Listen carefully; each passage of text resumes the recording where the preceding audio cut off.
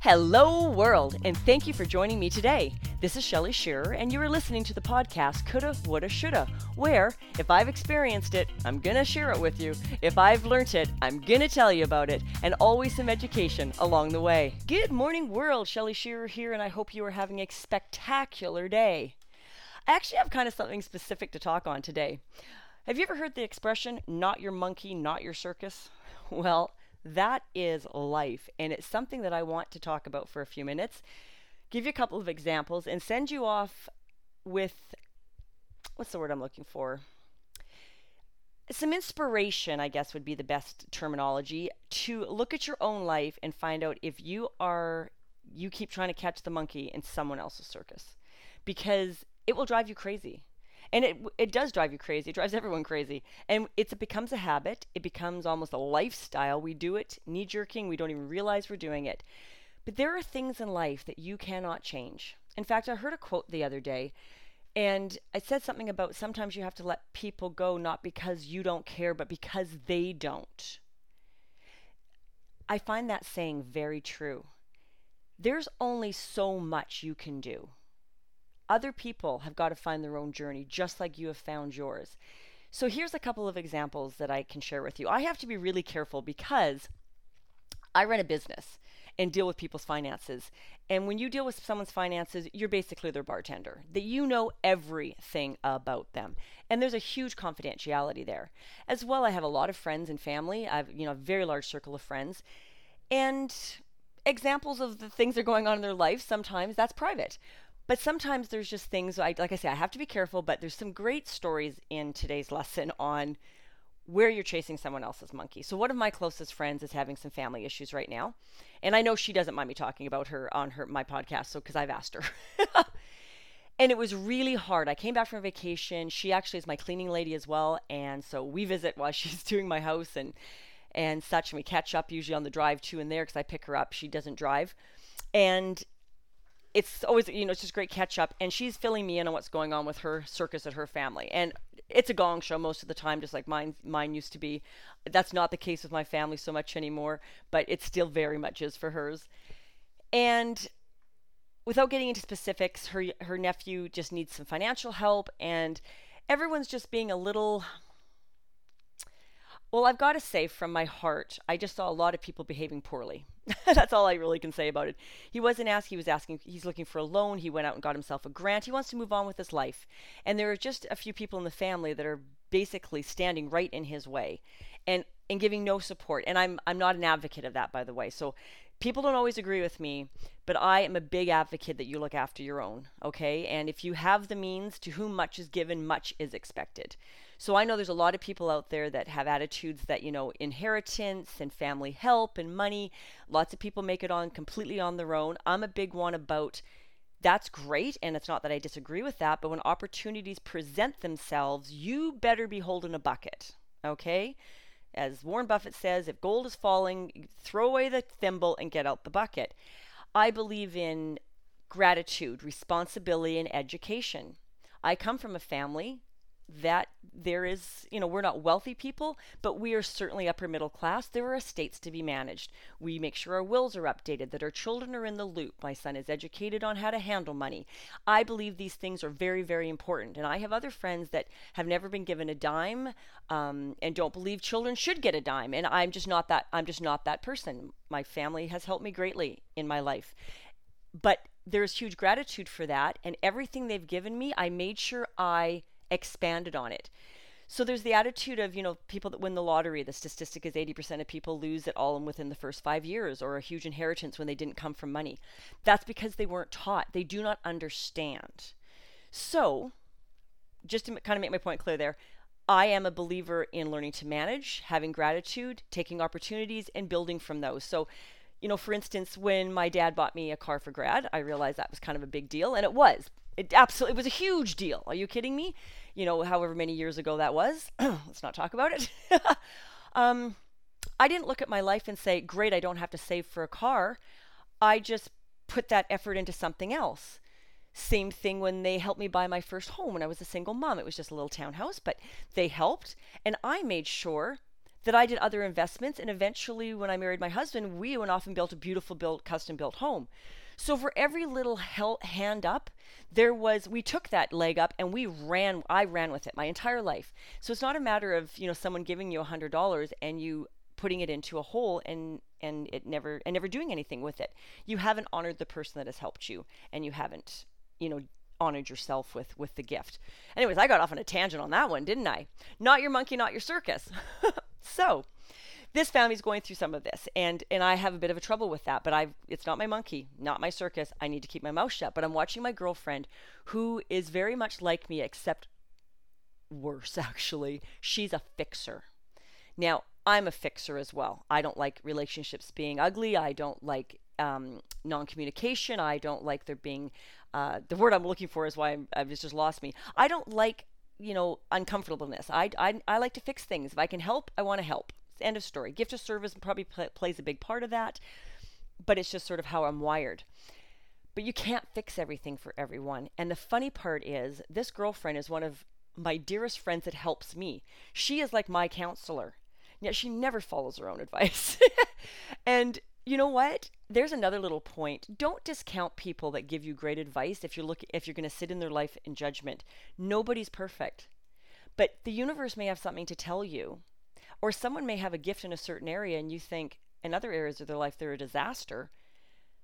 So you ignore the pearls? Well, that's just ignorance. Don't do that. Seriously, I need you to step back from that and try and change your mind about it and say, that's a great piece of advice. That person may have the most screwed up life you've ever seen, but all of a sudden out of nowhere, they come and give you a piece of advice or just say, I just felt inclined to tell you this. I don't even know why. You may have a team member and he or she is the only one listening who needed to come and give you that message in this physical realm.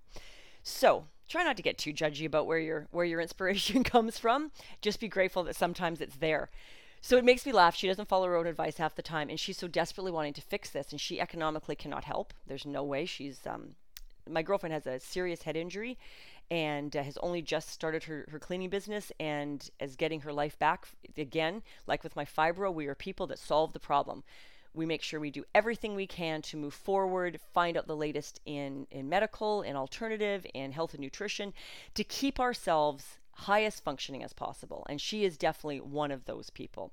But the bottom line is she is permanently disabled with a head injury that she will never work full time and never be out in that realm of her life again.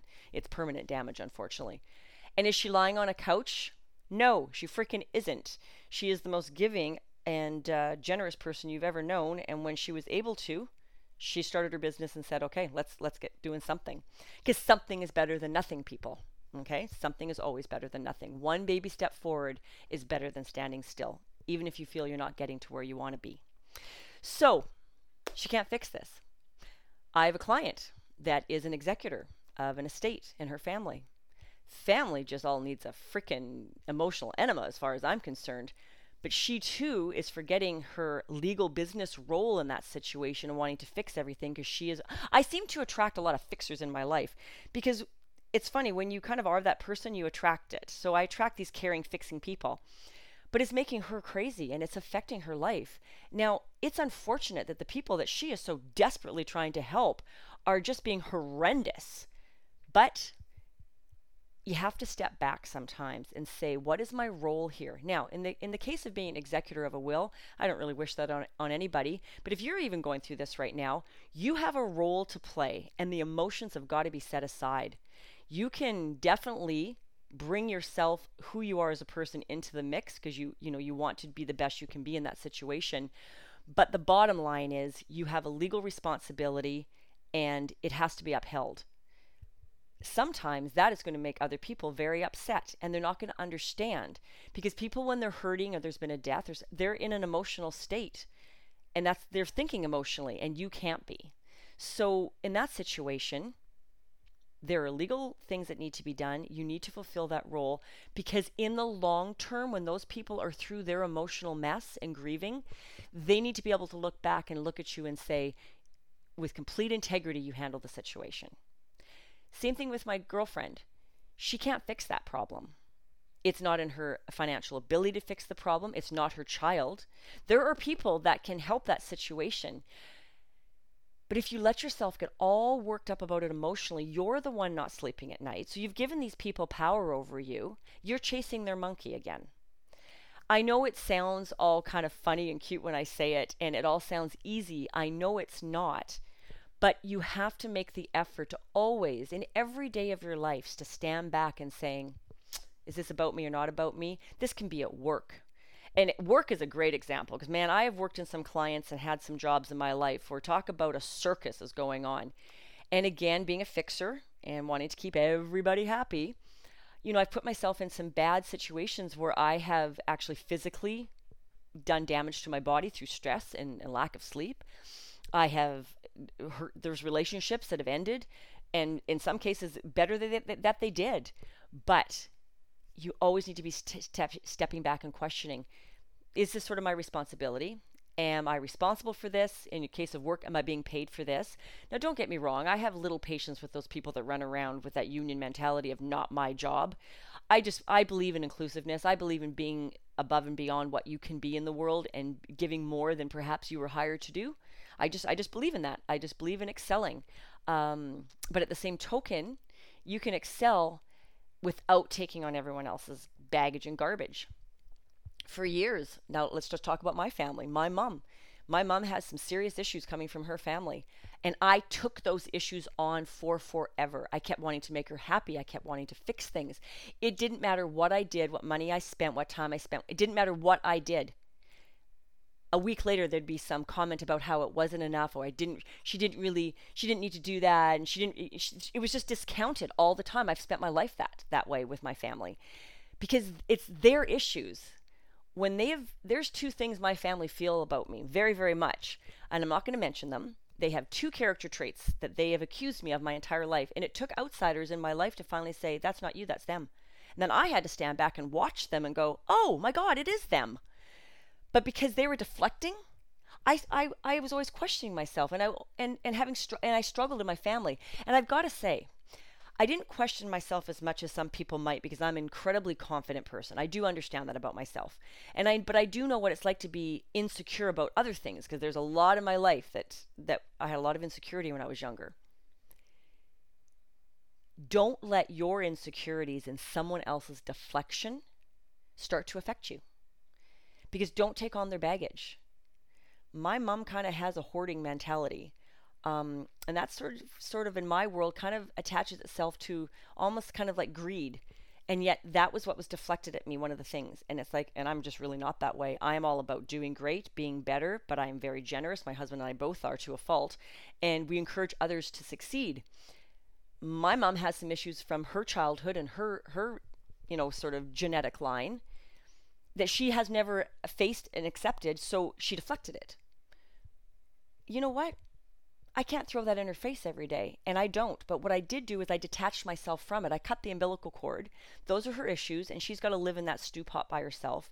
She has made it very clear in 40 years that nothing I give her or do for her is enough. So I don't. I simply just don't. I let my sister look after that. They're the ones that, they're ick and bick, and I just leave that to her. And Angela has the financial benefits that go along with that caretaking. Because you've got to make choices in your life about what you can and can't take on and what truly is your responsibility and what it's not. Now, when the time comes and my father or mother are in a home, I will be the first one, just like with my grandmother. I will go visit and I will do what I can. But there are times in life that you literally, when someone else doesn't care, doesn't appreciate, and won't recognize their own behavior, you're the one that has to step back. Love them, but you can't be throwing it in their face and you can't fix it for them.